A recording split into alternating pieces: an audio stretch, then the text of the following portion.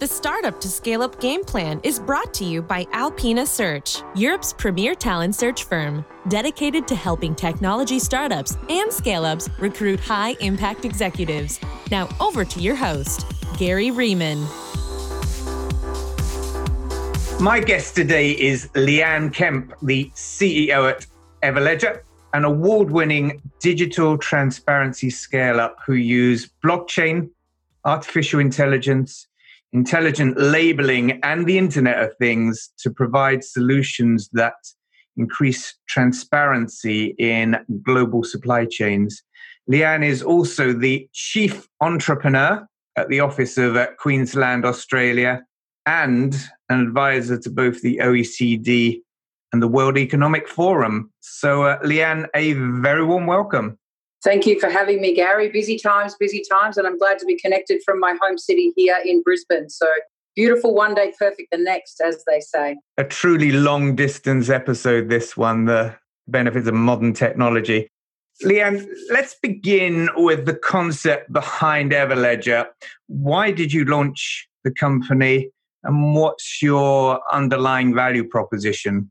Well, look, there are very real problems to be solved in supply chains, and particularly in the diamond industry. When we think about some of the most pronounced movies of the last decade or 2 decades, of course, it's blood diamonds. The ability to track from the source of the mine right the way through to the retail network will help to provide not only the story of the diamond, but when a consumer asks the question, where does it come from? Then finally, we have technologies that are available to us in the world now, as you so rightfully said in the introduction, blockchain, artificial intelligence, machine vision, all of these great technologies coming together to be able to answer that question, where does it come from?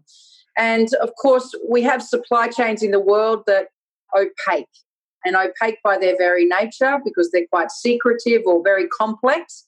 But we set out to build a platform of provenance to help with not only just telling the story of the object, but also to help really understand risk chains, supply chains that have an element of risk around them, whether that be in the protection of people or planet, child labour being the source of angst across the world, and then also, of course, sustainability, climate, environment, and my most fabulous commentary, which will be circular economy. This new paradigm that everyone, particularly in supply chains, procurement, economic transition, will effectively bring on board as a new transition for climate and environment. Now, this focus on mining and the diamond industry, is that the business of Everledger, or is that just one use case? We're in the business of trust, and we've built a vertical applicable application or a platform that not only looks at diamonds, but we started with diamonds and coloured gemstones, emeralds, rubies and sapphires. We work in the high-end fashion industry as well, in textiles, in wine, of course, and even art. You can see what we're motivated for, Gary. Maybe it's everything I like to drink, wear, watch. No, but there's a serious note to the business, of course, and that is answering to those highly complex supply chains in the world that are opaque. And really the purpose of our company is to bring trust into the digital realm and to ensure that there is transparency through trade. Now, you mentioned the circular economy a few moments ago. You wrote a World Economic Forum article about the circular economy, which combines blockchain, IoT, and other fourth industrial revolution technologies. You claimed that would change the world by 2030. So how exactly is this combination of technologies and this concept of circular economy going to change the world in the next decade? Well, I would say that COVID delivered the gift to us in terms of nationalisation or sovereignty of supply chains. We saw it in the medical space when, of course, countries closed their borders to trade and even the movement of its citizens. And at the forefront of that concern, of course, was where do things come from? And if we can't get it from one of our trading partners globally, then we need to be able to make it locally. And, of course, if some of the most rarest metals and minerals in the world are only being mined from certain countries in the world, then there needs to be an entirely new look, and that is upon how do we transform waste to value, new materials sciences, when we start thinking about even single-use plastics with water bottles, of course, that are clogging up our riverbeds and our oceans can now be completely transformed into construction material and even cyclone-grade construction material. So there is a large sort of sense of understanding that actually products have a karmic circle. Sometimes it's not just about the first use, but it's their second time use where we're able to avoid it being just dumped in the ocean or even someone digging a great big hole and burying it underground. And the circular economy plays to that exact tune. How do we reuse, repurpose, recycle, remanufacture? And in fact, that concept is so important today, more so than ever, particularly as we're starting to see borders of economies being completely closed for not just weeks, but now months, if not even the entirety of 2020. Well, that's a great vision. It's a vision that I really can't argue with, or a great ambition for the world. One of the things I've come across recently is Gartner. Gartner wrote last year that blockchain fatigue was setting in. They argued there's a lack of commercially viable use cases for blockchain technology. I know things have moved on a lot in the last few months.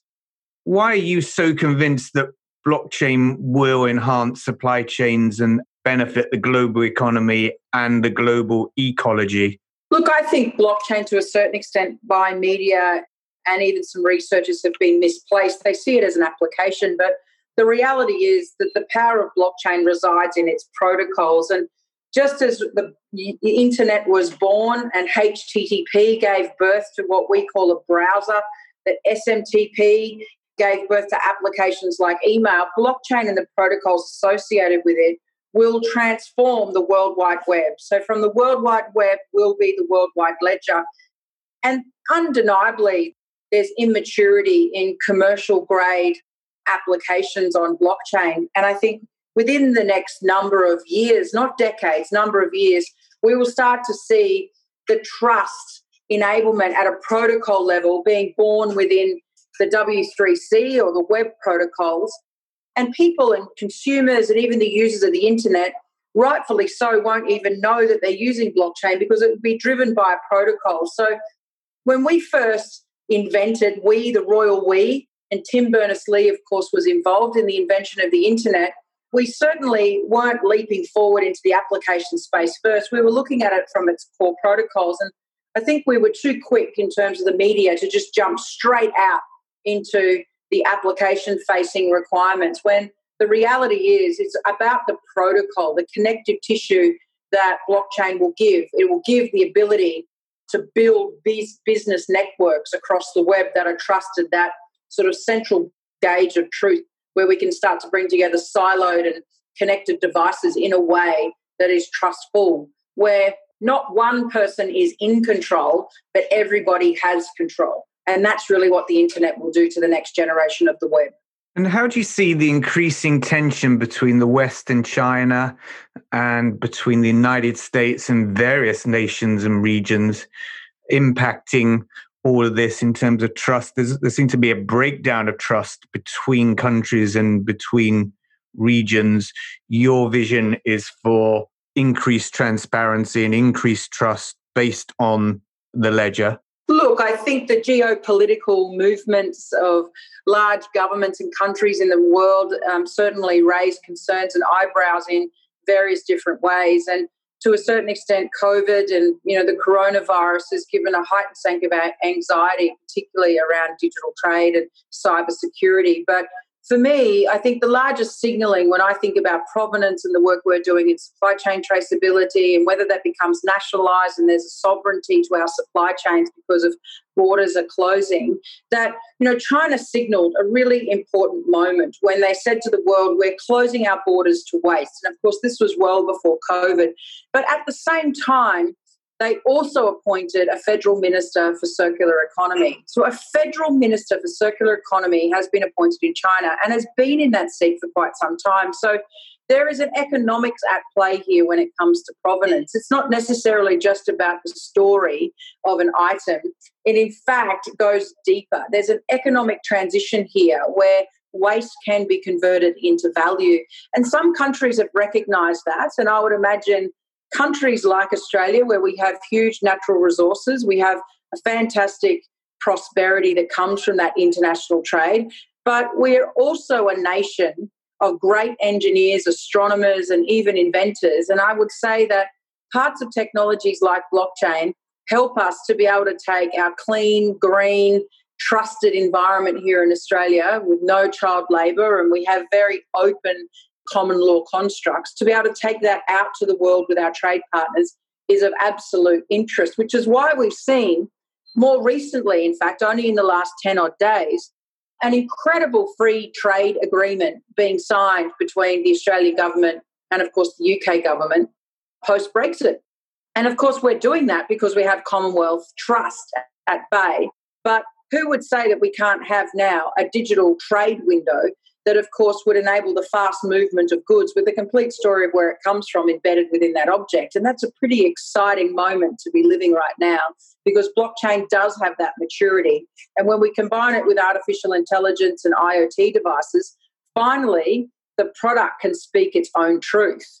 I love your enthusiasm. I wish I could speak to you every Monday, first thing in the morning, to get my week started on such an upbeat note.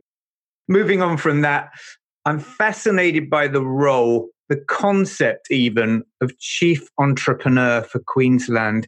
Is this a template for how governments and businesses need to cooperate in the post-pandemic world?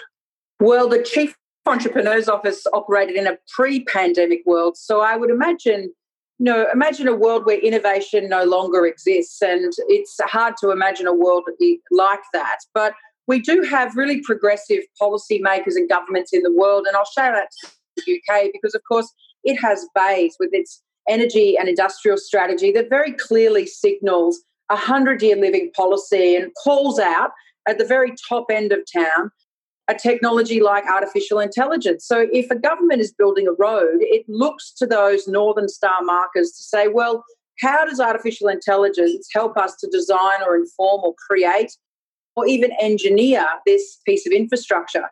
So the Chief Entrepreneur's Office is a program of works that sits, of course, under the Minister for Innovation, and we become the connective tissue across the state. Now, we've invested $755 million in innovation through the Office of Queensland's Chief Entrepreneur and Advance Queensland, and our job is to make that connective tissue work. So to have a healthy, vibrant ecosystem around innovation, it takes more than a bunch of kids with a hoodie and a beanbag, of course. And you don't leap into the future like a Silicon Valley. It takes connections with universities, corporate, startups, scale-ups, PhDs, scientists, government, and, of course, the entrepreneurs themselves. And that's our role. We have 35,000 of them here across Queensland. And we look not only to developing new technologies, but also partnering very deeply on scientific breakthroughs. And to the testament of the government in the creation of the office, of course, we were one of the first 3 universities in the world to look towards testing on a vaccine for COVID, and we're now moving directly and have been for quite some time into human trials. So little Brisbane, of course, is a little speck in the corner of the globe, way down under, and here we are punching way above our weight. You can easily look to Australia for other innovations. Wi-Fi, of course, came from Australia, and so too did the cochlear implant for, of course, hearing. And so we know and understand the importance in investment and innovation, and nearly approaching $1 billion in a short period of time. You'll see some pretty incredible, I think most of the world calls them unicorns, but we call them zebras here, the rare but real creatures that march the plains, not those mythical ones with a horn on top of their heads. I will look out for some of these so-called zebras emerging from Brisbane and the wider region down under. You mentioned to me that the only thing an entrepreneur does really well is timing. So how do you go about encouraging entrepreneurs to do the right things at the right time? I think just as much as you spend pontificating about the idea, you must spend triple the amount of time on researching, of course, the economic impact, the challenge or the problem that you're solving. And again, it's not about what you're selling, It's about what the person is willing to buy. So we were quite fortunate in the diamond industry that year upon year, of course, Bain has written research reports for the better part of the last decade. And there have been many innovations attempts that, of course, have tried to coerce an industry that's 500 years old in the making. But to walk into an industry and to suggest that you're disruptive, that entrepreneurism or even innovation is risk, then of course no one is going to look you in the eye and take the risk on you to be able to innovate. So I think it is about the timing, spending the time in the research, but to also be willing enough to engage in a co-evolution, right? To encourage your core customers, whether that be consumer facing or as an industry as a whole, to be able to find those where you can align on the value and values of an industry. So we, of course, value very deeply transparency, trust, and provenance. And we also create value that with that trust, consumers are willing to pay more for the diamond. So it is as much about the timing as it is about the alignment of value and values within an organisation, particularly if you're embarking upon a blue ocean strategy. Of course, it is a lot more complicated and takes a decent set of entrepreneurial spirits as well as funding and timing to embark upon that red ocean strategy. And Leanne, what's your vision for Everledger? How will the business grow between now and June 2025? It's fair to say that in 2015, in the heart of London, when I first created Everledger, there were many blockchain companies that were looking at the space, and we held very core to our vision and we've never pivoted. So it's very clear to me we're building a platform of provenance to enable traceability of some of the world's most precious objects and assets. And as we ask the question, where does it come from? It also begs to differ, where does it go to after it leaves me, the circular economy?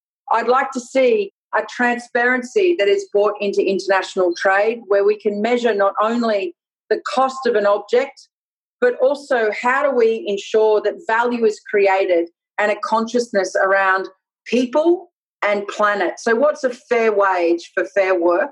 And what is the impact that this product is having on planet? CO2 markers, water that's being used, all of that should really come together. And we think about the textiles industry.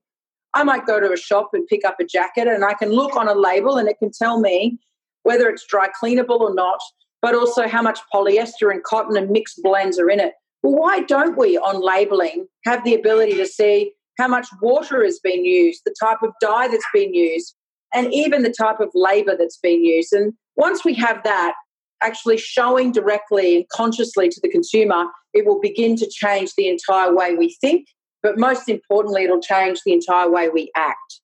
Now, who are the entrepreneurs and business leaders that you most admire and why?